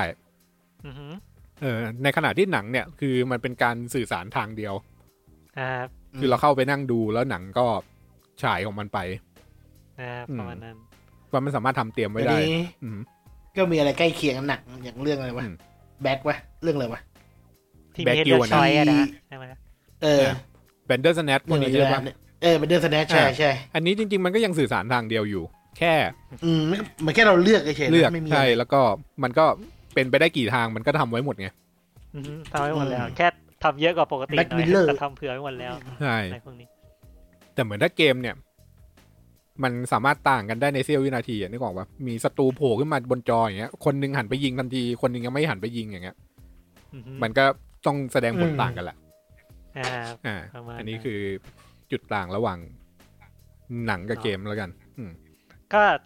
ถ้าคิดว่าจะเป็นอาร์ติสต์สาย3มิติใช่ไหมก็ต้องไปดูพวกเรื่องทำโมเดลแบบโลโพลีนะครับเทคนิคต่างๆหนึ่งในเทคนิคหนึ่งที่คนใช้บ่อยก็อย่างเช่น normal map นี่ที่ Unreal 5เพิ่งชูขึ้นมานะครับเนาะพูดถึง normal map นิดนึงแล้วกันคอนเซปต์ของ normal map ก็คือทำให้วัตถุมีความลึกโดยที่โมเดลไม่ได้มีดีเทลความลึกนั้นเลยก็คือหลอกตาเองอย่างเช่นเราเห็นตัวละครตัวเนี้ยหรือว่าพื้นมันมีรอยบุ๋มลงไปใช่ไหมแต่พื้นจริงๆแล้วมันเป็นแค่แผ่นกระดาษเรียบๆเราใช้ normal map หลอกไป normal map มันจะเป็นหน้าตาจะเป็นรูปภาพที่คล้ายๆรูปภาพหลักแต่มีแค่สีโทนม่วงน้ำเงินเนาะเหมือนไฮแมปอะถ้าเราไปดูแผนที่มันจะมีแบบถ้าสีแดงแสดงว่าสูงใช่ไหมสีเขียวแสดงว่าอยู่ระดับพื้นทะเลอะไรพวกเนี้ยนะครับน้องแบบก็จะคล้ายๆกันคือถ้าตรงไหนเป็นเข้มอะตรงนั้นมันจะมีความลึกลงไปไอ้พวกนี้นั่นเองประมาณนั้นซึ่งเดี๋ยวข้าบอกว่าไม่ต้องใช้ normal map ใช่ไหมคือคุณทำโมเดลลึกไปเลยซึ่งอยากจะบอกว่าอาร์ติสต์แบกตายแน่นอนคือแทนที่คุณจะใช้เทคนิค normal map ให้มันแบบลึกโดยการหลอกตาแม่งก็ต้องมาปั้นเองอีกทีนี้ใช่ทีนี้ไอ้พวกเนี้ยก็คืออยากจะบอกว่าเกมเนี่ยมันเป็นศาสตร์ของการหลอกคนเล่นนะครับคือด้วยความที่เราต้องทำทุกอย่างให้มันเร็วอยู่ตลอดอย่างเงี้ยอะไรที่หลอกคนเล่นได้เนี่ยมันก็จะหลอกฉากที่คุณเห็นอยู่ไกลๆน้ำตกที่ไหลอย่างสวยงามไม่อาจจะเป็นแค่เพลนธรรมดางงๆก็ได้น้ำตกไกลๆเป็นรูปนิ่งๆอย่างเงี้ยมีอันนึงมีต้นหญ้าในเกมเมื่อก่อนไอ้ต้นหญ้าที่พิ้วไหวในเกมเนี่ยใช่ปะจริงๆมันไม่ใช่หญ้ามันเป็นรูปวาดแบนๆอันนึงที่หันหน้าตามเราหันหน้ามองเราตลอดนึกออกปะคือถ้ามีกระดาษอันนึงวาดรูปต้นหญ้าไว้อะแล้วมันหันด้านที่เป็นรูปต้นหญ้าให้คุณตลอดอะเหมือนมีคนจับไอ้ต้นหญ้านี้แล้วหันหน้าไปทางคุณตลอดไม่ว่าคุณจะหันไปทางไหน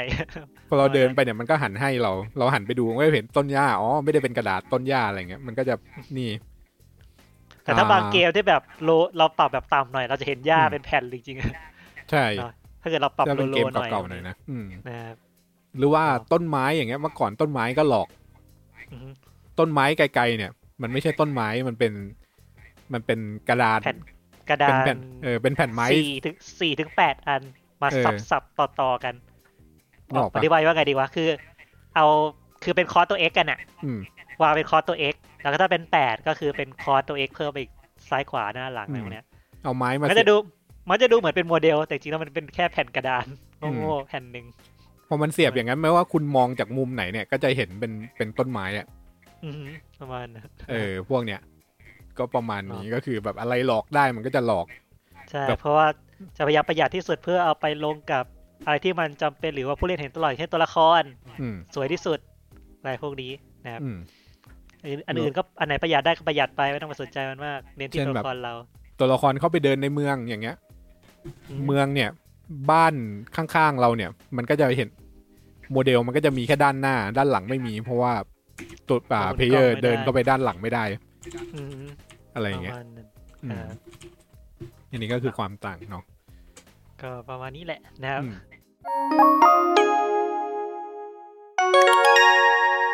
เอาก่อนจบเราจริงๆเราเปิดด้วยเลยจริงๆมันก็1 ชั่วโมง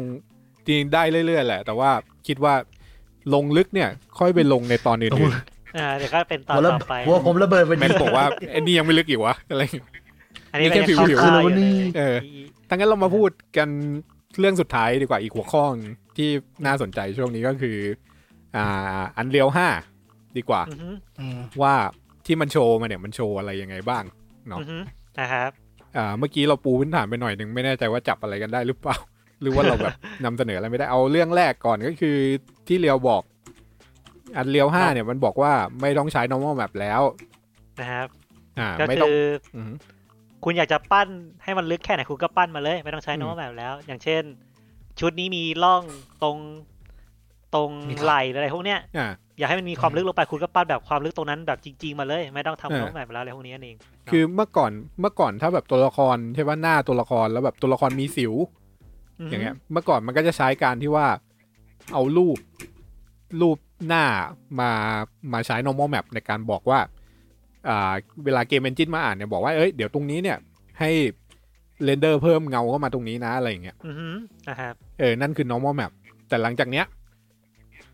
ตัวละครมีสิวเนี่ยก็ปั้นสิวเข้าไปเลยประมาณนั้นแล้วก็มีอีกเรื่องนึงที่เกี่ยวกับกราฟิกตรงนี้ก็คือเขาบอกว่าต่อไปเนี้ยใน Unreal Engine 5 นะอาร์ติสต์ไม่ต้องทำสิ่งที่เรียกว่า level of detail LOD อธิบายหน่อยว่า LOD คืออะไรนะครับโอเคเรียวอธิบาย LOD หน่อย LOD ก็ LOD ก็คือเอาคำเต็มก่อนแล้วกัน LOD ย่อมาจาก level of detail นะครับ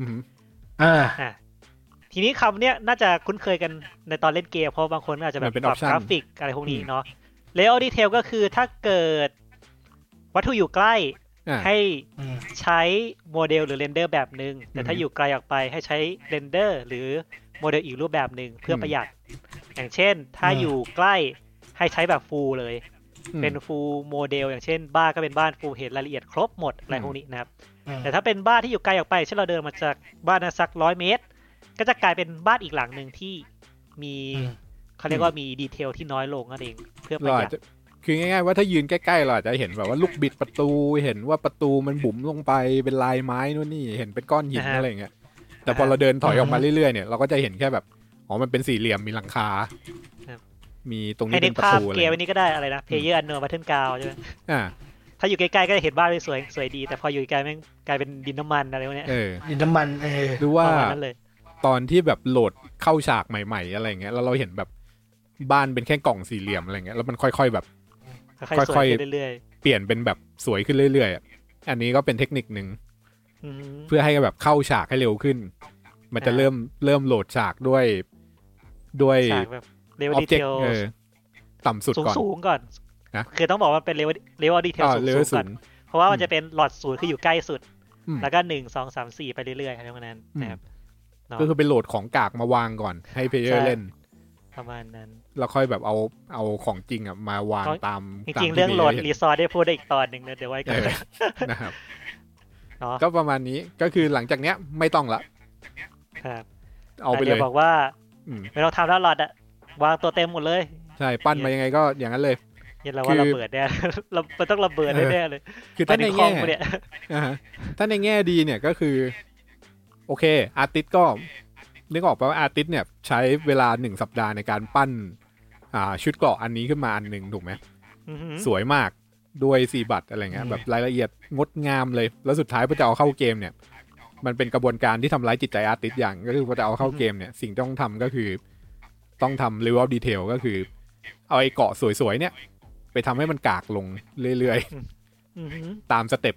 แล้วแต่ว่าเกมเราจะมี level of detail ก็คือไปทำให้มันเละลงเรื่อยๆเพื่อที่เอาไปใส่หมายความว่าชุดเกราะชุดนึงอ่ะอาจจะต้องทำ 4-5 รอบอ่ะคือเวลาอาร์ติสเขาทำงานเขาไม่ได้ทำจากโมเดลกากสุดไปสวยสุดไงเขาต้องทำสวยสุดก่อนแล้วค่อยถอยลงมาถูกไหมง่ายกว่าใช่ทีนี้ก็เลยเนี่ยมันก็เลยเป็นอะไรที่แบบทางทีมของอันเรียวเนี่ยบอกว่ามันเป็นโปรเซสที่มันแม่งใช้แรงงานไปหน่อยอ่ะก็เลยไปดันเรื่องนี้ว่าต่อไปนี้ก็คือเดี๋ยวเอนจินทำให้อะไรเงี้ยถ้าให้เดาอ่ะผมคิดว่ามันไม่ได้ใช้โมเดลแบบจาก C บัตตรงๆหรอกคือใส่เข้าไปมันเป็น C บัตแต่ว่าเวลามันเรนเดอร์เนี่ยน่าจะเป็นความฉลาดของ Unreal Engine ในการน่าจะไปทำ level detail อะไรอย่างนี้ให้เองเพราะว่าถ้าเกิดมันไม่ทำอะไรเลยเนี่ยแล้วให้ consumer คอมพิวเตอร์ทำเนี่ยกูว่าระเบิดแน่จะเล่นได้ไหมเนี่ยถ้าไม่มีหลอดเลยคิดว่าตัวเรียวคงจัดการให้แหละตรงเนี้ยคือสิ่งที่มันแบบไหนก็ต้องไปดูอีกทีนึงใช่สิ่งที่มันเล่าเนี่ยมันบอกว่าโมเดล10 ล้านโพลีกอนอะไรเงี้ยใส่เข้าไปเลยไม่ต้องทำอะไรเนี่ย10 ล้านนี่ก็ว่าเครื่องรันไม่ได้เครื่องรันไม่ได้แน่นอนแต่ว่ามันก็เล่าไปอย่างนั้นถูกป่ะแต่สิ่งที่มันโชว์บนจอจริงๆเนี่ยมันอาจจะไม่ใช่โมเดล10 ล้านนั่นจริงๆอ่ะแต่เป็นอะไรที่ตัวเอนจินเป็นคนจัดการมาให้แล้วใช่ซึ่งถ้ามันทำได้อย่างที่ปุณว่าจริงนี่มันจะเป็นเอนจินที่สุดยอดมากเลยนะใช่ทำให้ทำงานง่ายขึ้นเยอะตอนนี้คือคาดหวังว่ามันจะเป็นอย่างนั้น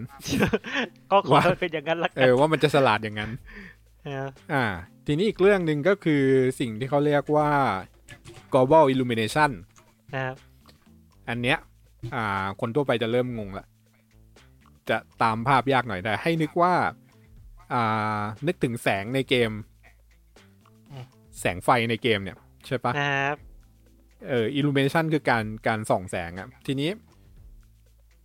ในโลกจริงอ่ะอันนี้มาทางฟิสิกส์นะก็คือเวลาแสงมันตกกระทบวัตถุแล้วสะท้อนเข้าตาเราอ่ะเราก็จะเห็นวัตถุนั้นถูกปะทีนี้ถ้าวัตถุเนี้ยมันสะท้อนแสงได้น้อยเนี่ยวัตถุมันก็จะมืดขึ้นถูกไหมสีดำอะไรเงี้ยใช่ไอ illumination เนี่ยก็คือตัวคอมพิวเตอร์เป็นคนคำนวณให้ด้วยโดยที่เวลาเราบอก engine หมายความว่าเนี่ยเราวางฉากอย่างนี้ถูกปะแล้วเราก็บอกว่าฉากเนี้ยเนี่ยมันมีแสงจากพระอาทิตย์ตกลงมาบนฉากเนี่ยที่ทำมุมเท่านี้กับฉากทั้งหมดนะคอมพิวเตอร์บอกแสงอยู่ตรงนี้ถ้างั้นเดี๋ยวมันต้องมีเงาตกกระทบตรงนี้ตึกตรงนี้ต้องมืดตรงนี้ต้องสว่างอะไรอย่างเงี้ยอันนี้คือแบบปกติแต่ว่าสิ่งที่Unrealทำเนี่ยก็คือ global illumination ก็คือทำให้ไอการคำนวณแสงทั้งหมดเนี้ยมันคำนวณระหว่างเรียลไทม์คือเมื่อก่อนเนี่ยเราบอกว่าฉากเนี่ยมันเป็นอย่างนี้ครับมีตึกอยู่ทางซ้ายเพราะฉะนั้นเงาเนี่ยมันจะพาดเงาลงมาทางขวาเพราะพระอาทิตย์อยู่ทางซ้ายเหมือนกันอย่างเงี้ยถ้าเราไปเลื่อนตึกเนี่ยเงาก็ยังอยู่เพราะว่าไอเงาพวกนี้มันผ่านการ pre render ก็คือ offline rendering มาให้มันเลยมีข้อจำกัดว่าเวลาเราทำฉากเนี่ยฉากมันระเบิดระเบ้อมากกว่านี้ไม่ได้เท่าไหร่เพราะว่าเงานี่คือเป็นอะไรที่กินรีซอสเยอะมากในการทำเรนเดอร์เงาเวลาหลายๆเกมเราลองเวลาเราเอาเงาออกเกมเราเลยรันได้ดีขึ้นไงตอนเราเล่นเกมจะปิดอะไรก่อนปิด2อย่างใช่ไหม anti aliasing กับเงาใช่ถ้าเล่นเกมแล้วช้าเนี่ยให้ปิด2อย่างนี้ก่อนเป็นอย่างแรกนะครับเพราะว่าคอมพิวเตอร์เดี๋ยวนี้เวลามันคำนวณเงาเนี่ยมันเดี๋ยวนี้มันใช้สูตรคำนวณทางฟิสิกส์จริงๆคือ แหล่งกำเนิดแสงอยู่ทางนี้ส่งแสงมาด้วยความแรงเท่านี้อย่างเงี้ยตกกระทบกับวัตถุนี้แล้วมันต้องสะท้อนยังไงมีเงาตกกระทบตรงไหนอะไรเงี้ยเมื่อก่อนจะมีแค่ดูดอย่างเดียวไงดูดซับอย่างเดียวแต่เดี๋ยวนี้มีสะท้อนด้วยมันก็จะเหมือนจริงขึ้นไปอีกไอสิ่งนี้เขาเรียก ray tracing ครับที่การ์ดจอชอบมาโม้เนี่ยอันนี้ทำ ray tracing ได้แล้วนะอะไรเงี้ยทำมาเพื่อขายการ์ดจอนี่เองใช่แล้วก็ตัวอะไรตัว PS4 กับ Xbox อะไรเงี้ยก็บอกเฮ้ยการ์ดจอเราทำ ray tracing อะไรเงี้ยวันเกมต่อไปมันก็จะเริ่มแบบคำนวณคือง่ายๆว่าเมื่อก่อนเนี่ยเราต้องปลอมมันว่าแบบเหล็กอะไรชุดเกราะเหล็กอย่างเงี้ยมันต้องสะท้อนแสงยังไงอะไรเงี้ยเมื่อก่อนเราจะใช้การเขียนโปรแกรมให้มันสะท้อนแสงแบบปลอมๆออกมาคือเอาไลท์ไปใส่ตรงชุดเสื้อเกราะอะไรเงี้ยทุเรศจิ๊บเองตอนนั้นคือเมื่อก่อนเนี่ยยังต้องหลอกอยู่ว่ามันคือเหล็กอะไรเงี้ยแต่จริงๆมันไม่ใช่เหล็กแต่ด้วยเทคโนโลยีสมัยใหม่เนี่ยมันทำให้เขาเรียกเป็นฟิสิกส์แมทเทอเรียลนะครับก็คือบอกตัวคอมพิวเตอร์ไปเลยว่าเนี่ยไอชิ้นเนี้ยมันคือเหล็กนะครับเหล็กที่มีค่าความสะท้อนอะไรเท่าไหร่อะไรเงี้ยแล้วเดี๋ยวคอมพิวเตอร์มันคิดให้ที่พอใช้พวกนั้นมันก็เลยแบบว่าหลายๆอย่างมันเลยขยับไม่ได้เพราะว่าอย่างที่บอกว่า real time rendering คือถ้ามันไปคิดนู่นคิดนี่เยอะในแต่ละวิธีเกมมันจะช้าลงก็เลยใช้วิธีว่าเราไปสัญญากับตัว engine ไว้ว่าเนี่ยตึกมันอยู่ตรงนี้พระอาทิตย์มันอยู่ตรงนี้แล้วมันจะไม่ขยับ engine ก็บอกโอเคถ้างั้นเดี๋ยวคำนวณไว้ก่อนเลยแล้วมันก็ไปสร้างรูปที่เป็นรูปเงาอ่ะเก็บไว้รูปนึงแล้วพอถึงเวลามันก็บอกนี่คือเงาแล้วมันก็วาดเงาลงไปอันนี้คือ pre-render offline rendering พอ Unreal 5เนี่ย Unreal 5บอกว่าไม่มีละไม่ต้องทำทุกอย่างเป็น real time rendering หมดเลยหมายความว่าตัวละครเดินในถ้ำใช่ปะตอนนี้ถ้ำมืดอยู่เพราะว่าแสงมันอยู่ข้างนอกถ้ำแล้วเพดานถ้ำถล่มลงมาแล้วแสงมันก็ลงมาฉายเข้าไปในถ้ำสว่างขึ้นอะไรเงี้ยมีเงาเปลี่ยนพระอาทิตย์เคลื่อนที่เงาก็เปลี่ยนไปอะไรเงี้ยมันก็จะแบบเร็วคือง่ายๆว่าทำน้อยลง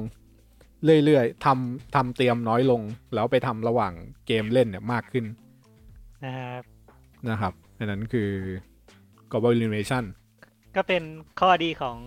นักพัฒนาเกมยุคนี้เนาะที่แบบ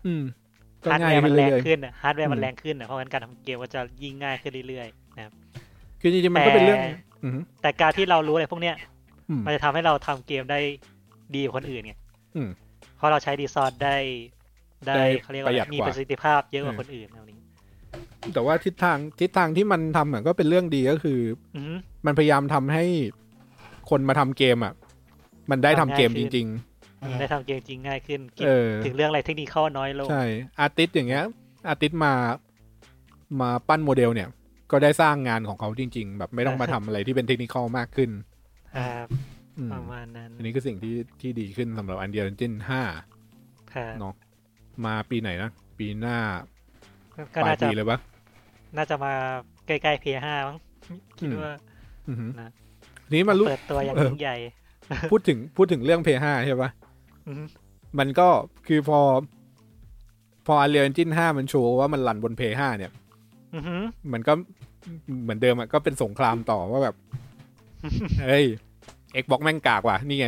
PS5 เนี่ยเรนเดอร์สวยเลยอะไรเงี้ยหรือไม่ก็แบบเฮ้ย PC มันช้าไปแล้วPS5 มี SSD แบบใหม่ที่เร็วกว่าเดิมนี่ไงเลยทำให้สวยขึ้นมาได้อะไรเงี้ยใช่ปะ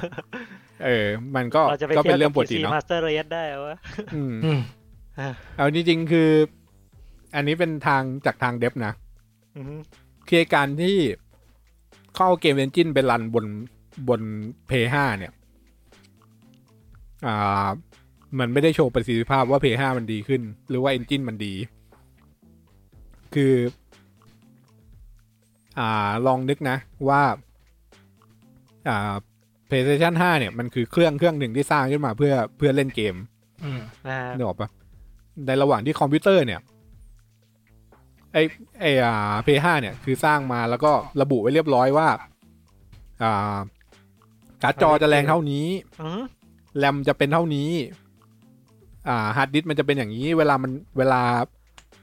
แต่ละอย่างในเครื่องมันคุยกันเนี่ยมันจะคุยกันแบบนี้นะอะไรอย่างเงี้ยใช่ปะอันนี้คือล็อกไว้เรียบร้อยแล้วเขาก็ส่งสเปคเนี้ยให้ Unreal Engine ทำเอาไปดูว่าเนี่ยเวลารันบน PS4 เนี่ย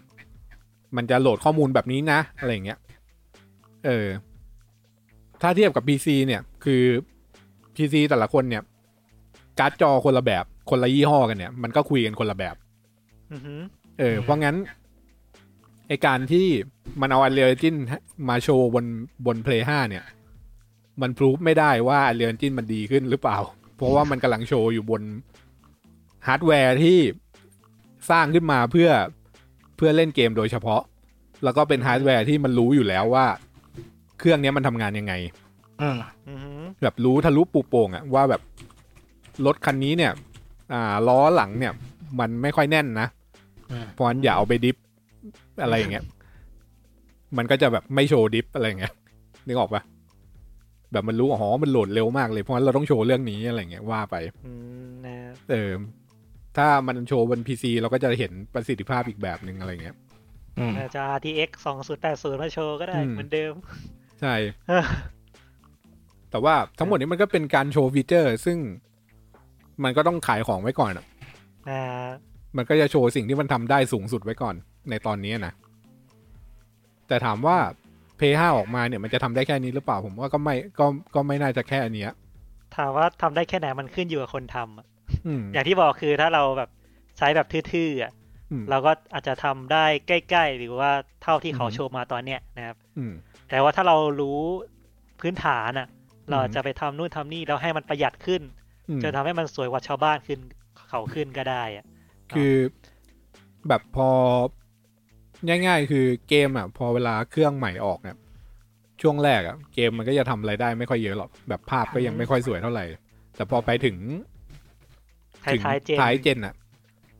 ภาพจะสวยมากจริงๆก็ลองเทียบเกม PS4 ยุคแรกกับ PS4 ยุคนี้ก็ได้อย่างเช่นพวก Star Wars Jedi Fallen Order เทียบกับ Star Wars ภาคแรกๆเลยนะอะไร Knights of the Old Republic ใช่ไหมสองภาคนี้ลองเทียบกันดูก็ได้จะเห็นว่ามันก็อยู่เครื่องใกล้ๆกันใช่ไหมล่ะแต่แม่งภาพเป็นคนละเรื่องเอาทีมเดียวกันก็มีอะไรLast of Us ไม่ Last of Us ลง PS3 ก่อนถูกป่ะเอา Last of Us Remaster ก็ได้ Last of Us Remaster เนี่ยก็มาลง PS4 ถูกป่ะแต่พอดู Last of Us 2เนี่ยภาพก็คนละเรื่องกันแล้วอะไรเงี้ยคือต้นเจนกับท้ายเจนเนี่ยมันจะต่างกันแบบนี้นะครับเพราะฉะนั้นเดี๋ยว PS5 มาเราก็จะเข้าสู่ต้นเจนซึ่งแต่ว่าต้นเจนก็น่าจะได้ระดับที่ Engine โชว์มาแหละแต่ว่าช่วงท้ายเจนก็คงจะดีกว่านี้เยอะนะครับใช่พอคนเริ่มรู้เยอะมีโน้ตฮาวเยอะแต่มันก็ไม่ห่างมากนั้นหรอกมั้งเหมือน Horizon Zero Dawn ไง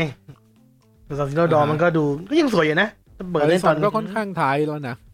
Horizon น่าจะท้ายๆนะต้องไปดูใช่ PS4 ยุคแรกนี่มีเกมอะไรบ้างเกมเน็ต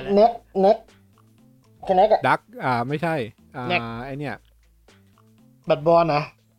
บัตรบอลดูบัตรบอลสวยนะบัตรบอลกับเซกิโร่บัตรบอลกับเซกิโร่ก็สวยกว่าถูกป่ะบัตรบอลสวยแต่ว่าใช้เทคนิคเยอะนะก็คือฉากมืดๆเนี่ยใช่ก็จริงพวกเกมที่ใช้ฉากมืดๆนี่คือแบบหลอกตาแบบขั้นเทพใช่คือถ้าในแง่เพลเยอร์ก็มองว่าทั้ง2เกมมันก็สวยพอๆกันอะไรเงี้ยแต่ว่าถ้าในแง่เดฟแบบเราก็จะรู้ว่าบัตรบอลแม่งใช้ความมืดใช้หมอกอะไรเงี้ยในการหลอกใช้ความมืดปิดหมอกเยอะแบบเอาหมอกมาบังไว้เยอะอะไรเงี้ยหรือว่านึกถึงมันมีเรื่องหนึ่งที่น่าเล่าก็คือ Silent Hill ไอจุดกำเนิดหมอกใน Silent Hill เนี่ยมันเริ่มต้นที่ว่าตอนแรกมันจะทำเกมมาสู้กับ Resident Evil แต่ว่าอยากจะให้แบบเดินได้แบบ3มิติจริงๆอะไรเงี้ยแล้วมันกลายเป็นว่าแม่งหนักเครื่องไปเล่นแล้วกระตุกทำไงดีอะไรเงี้ยมันเลยใช้วิธีว่าเอาหมอกมาบังคือแบบยังเดินไปไม่ถึงก็จะไม่มีโมเดลขึ้นแต่ใช้หมอกบังไว้ก่อนแล้วก็เลยเกิดเป็นไอเดียว่าเฮ้ยในเรื่องเนี่ยคือเดินเข้าไปในเมืองที่มีหมอกหนาๆมองอะไรไม่เห็นเลยเห็นแค่ข้างหน้าอะไรเงี้ยมันได้โหลดรีซอสแค่ข้างหน้าอย่างเดียวประมาณนั้นแล้วก็เลยเวิร์กอะไรเงี้ย นะครับหรือว่าFinal Fantasy อย่างเงี้ยที่มีแบบฉากหลังขยับได้อะไรเงี้ยจริงๆมันก็ไม่ได้ขยับหรอกมันคือเอาวิดีโอมาเปิดทับอะไรเงี้ยว่าไปนะครับUnreal Engine 5มีอะไรอีกไหมก็ยังไม่รู้ต้องลองดูต่อไป เดี๋ยวรอดูจะมีอะไรบ้างตอนนี้คือส่วนใหญ่จะเป็นพวกเรนเดอร์จริงๆอยากรู้พวกโปรแกรมเหมือนกันนะแล้วฟีเจอร์ต่างๆที่จะเพิ่มมาพวกฟิสิกส์แล้วเนี่ยที่จะเพิ่มอะไรมาบ้างเอาจริงอันเดียวนี้ถือว่าเป็นถ้าเทียบกันระหว่าง2อันเดียวกับ Unity นี่คืออันเดียวจะมีพวกฟีเจอร์เกี่ยวกับฟิสิกส์ค่อนข้างดีกว่า Unity เยอะเหมือนกันใช่คือถ้าจะทำพวกเกมที่แบบเน้นฟิสิกส์จ๋า 3D เนี่ยจริงๆก็แนะนำว่าเป็น Unreal เนาะฟิสิกส์ค่อนข้างดีกว่าเท่าที่ดูแล้วนะครับมีของให้ใช้เยอะกว่าคือเครื่องมือมันประณีตกว่าแต่ว่าเครื่องมือมันจะใช้งานยากกว่ายากเพราะเราต้องรู้เยอะถึงจะปรับได้ก็ต้องรู้เยอะแค่คาแรคเตอร์มูฟเมนต์อย่างเดียวมีค่าที่เราสามารถปรับได้ประมาณ100 กว่าค่าเยอะมากเยอะจะไม่รู้ว่าแม่งต้องปรับตรงไหนบ้างบางทีนะครับใช่แต่ว่ามันจะสลับกับแนวทางของ Unity ก็คือทำให้ง่ายก็ไว้ทุกอย่างต้องง่ายก็ Unity จะใช้ระบบเป็น component base ไงคือจะใช้อะไรค่อยแอดเข้ามาใช่ไหมใช่แต่ของUnrealบางอย่างคือถ้าเกิดเราจะเอาระบบนี้เข้ามาเลยก็คือมันก็มาทั้งเซตเลยประมาณนั้นนะครับมันเลยเยอะไปบางทีเหมือนกันซึ่งเดี๋ยวเราค่อยมาลงรายละเอียดกันเนาะนะครับสัปดาห์นี้ก็เหมือนเกริ่นคร่าวๆที่ไม่รู้พาหลุดทะเลไปที่ไหนบ้างครับจริงๆไม่แน่ใจว่ามีอะไรมาถามเล่นๆด้วยนะอยากให้ลองเดาดูว่าทำปกติแล้วเวลาเราทำโมเดลเกมหรือว่าพวกหรือพวกพร็อพต่างๆในเกมเราจะเห็นว่าเราใช้เป็นสามเหลี่ยมไม่ก็สี่เหลี่ยมใช่ไหมอยากรู้ไหมว่าเป็นเพราะอะไรลองให้เดาดีกว่าทำไมแม็กดีกว่าถามแม็กดีกว่าแม็กเคยดูพวกโมเดล 3D ใช่ไหมที่จะเป็นสามเหลี่ยมสี่เหลี่ยมทำไมก็ถึงใช้สามเหลี่ยมเดี๋ยวจะไปดูทำไมวะให้แม็กเดาก็ได้แต่ว่าเรียวยังไม่เฉลยนะเดี๋ยวเราค่อยเฉลยตอนหน้าให้แบบคุณผู้ฟังได้ช่วยเดาด้วยทิ้งคือทำไมเราถึงต้องใช้ triangle ทำไมต้องใช้ polygon ถ้าเกิดสมมติว่าเราอยากจะปั้นวงกลมมาวงนึงอ่ะทำไมเรา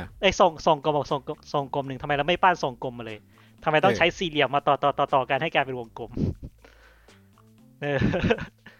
ทำไมวะบอกว่ากูยังไม่รู้เลยด้วยซ้ำว่ามันเอาสี่เหลี่ยมมาต่อกันกูไม่รู้เลยว่าอธิบายเพิ่มเติมพวกโมเดลต่างๆภายในเกมพวกเนี้ยมันไม่ได้เป็นโมเดลตัวละครรูปหน้าตาแบบนั้นเลยนะแต่มันเกิดจากการเอาสี่เหลี่ยมสามเหลี่ยมเนี่ยหลายๆชิ้นพันชิ้นมาต่อกันก็อย่างใน Unreal Engine 5ที่มันโฆษณาบอกว่าใช้เท่าไหร่นะ10 ล้านโพลีกอนใช่ไหมโพลีกอนก็คือสี่เหลี่ยมก็คือเอาสี่เหลี่ยมต่อกันทั้งหมดได้10 ล้านอารมณ์เหมือนพิกเซลไหมเหมือนเลโก้เหมือนเลโก้คล้ายๆพิกเซลภาพพิกเซลอย่างเงี้ยความละเอียดภาพจริงภาพมันไม่ได้เป็นการวาดมันคือการจุดใช่ถ้าเป็น3 มิติก็คือเป็นการใช้สี่เหลี่ยมไม่ก็สามเหลี่ยมมาต่อกันแต่คำถามคือทำไมถึงใช้สามเหลี่ยมกับสี่เหลี่ยมล่ะไม่ใช้วงกลม5 เหลี่ยม6 เหลี่ยมอะไรพวกนี้รู้เว้ย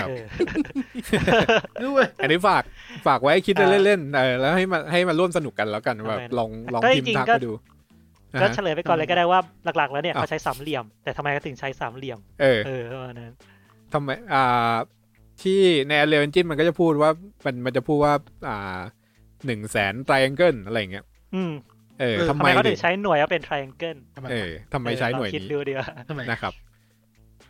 ฝากไปคิดกันเนาะแล้วก็นอกจากอันนี้แล้วก็แบบใครมีฟีดแบ็กอะไรยังไงรู้สึกว่าเฮ้ยแม่งลึกไปว่ะ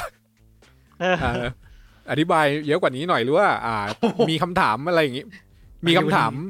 แล้วว่าเดี๋ยวจะมีหลายๆคนแบบอยากให้เจาะเป็นแบบเรื่องๆไปเลยเช่นเจาะโปรแกรมไปเลยเจาะอาร์ตไปเลยอะไรพวกเนี้ยคิดว่าก็สามารถถามมาได้ทาง Twitter ของเรา @UTGpodcast หรือว่าถามมาทางเพจก็ได้ที่ Untitled Gaming เนาะหรือว่าจะถามไปทางเพจของ Luma08 ก็ได้นะครับหรือจะถามทาง Letterlock ก็ได้ถ้าตามหาคุณแม็กเจอไม่บอกหรอกว่าชื่ออะไรก็นะครับฝากไว้ด้วยแล้วก็มีอะไรแนะนำอะไรอย่างเงี้ยหรือว่าอยากจะให้ปรับอะไรตรงไหนเนี่ยก็บอกไม่ได้เพราะว่าซีรีส์เนี่ยเราก็พยายามจะแบบตั้งใจจะนำเสนอเรื่องราวเบื้องหลังเพิ่มขึ้นหน่อยนะครับซึ่งอาจจะมีอะไรมากมายที่ทำให้ไม่รู้เรื่องนะครับบอกว่าอันนี้ลึกไปอะไรอย่างเงี้ยอยากรู้เรื่องนี้เพิ่มครั้งที่แล้วอธิบายเรื่องนี้น้อยไปหน่อยอยากจะแบบให้เจาะเรื่องนี้ให้เราเข้าใจหน่อยอะไรเงี้ยนะครับตอนนี้ก็เหมือนเป็น เป็นพรีวิวนะครับคร่าวๆหลายๆอย่างแต่ถ้าอยากรู้เจาะเป็นบางเรื่องก็เดี๋ยวมาดูกันเนาะใช่รีเควสต์มาได้เลยนะครับถ้าเป็นเรื่องที่แบบเราสองคนน่าจะแบบพูดได้จนลึกเลยน่าจะเป็นเรื่องโปรแกรมส่วนถ้าถามทางอาร์ตเดี๋ยวถามมาก็ได้แล้วเดี๋ยวผมจะพยายามไปเชิญอาร์ติสต์จริงๆมาตอบดีกว่ามาเป็นแขกรับเชิญบ้างเนาะครับแบบปั้นโมเดลอะไรอย่างเงี้ยนะครับเดี๋ยวก็เนี่ยเรื่องอาร์ติสต์แม่ก็จะอยากรู้วันนึงอาจจะทำแอสเซทให้กับเกมอยากจะเป็นคาแรคเตอร์ดีไซเนอร์อะไรอย่างเงี้ยทำยังไงเริ่มยังไงดีอะไรเงี้ยนะครับก็ฝากไว้เท่านี้เนาะนะครับประมาณชั่วโมงกว่าแล้วเดี๋ยวตอนหน้าเนี่ยจะเป็นตอนพิเศษคิดว่าจะเป็นตอนพิเศษแต่ว่าจะเป็นเกี่ยวกับอะไรเนี่ยเดี๋ยวอุบไว้ก่อนนะครับแต่ว่าจะอยู่ในซีรีส์นี้เหมือนเดิมก็คือซีรีส์เกม development ครับผมนะครับสำหรับวันนี้ก็นะครับมีใครมีอะไรฝากอะไรอีกปะไม่มีนึกไม่ออกนะครับหัวไม้เลยก็ส่วนรายการอื่นๆของช่องเราอะไรอย่างนี้ก็ดูประกาศได้นะครับทาง Room 508 Podcast แล้วก็ใน Twitter ก็ติดแฮชแท็กไว้ว่า #Room 508 Podcast นะครับเติม S ก็ได้ไม่เติม S ก็ได้นะครับครับผมงั้นสัปดาห์นี้ก็ฝากไว้เพียงเท่านี้ครับขอบคุณครับครับขอบคุณมากครับสวัสดีครับสวัสดีครับไม่ได้พูดอะไรเลย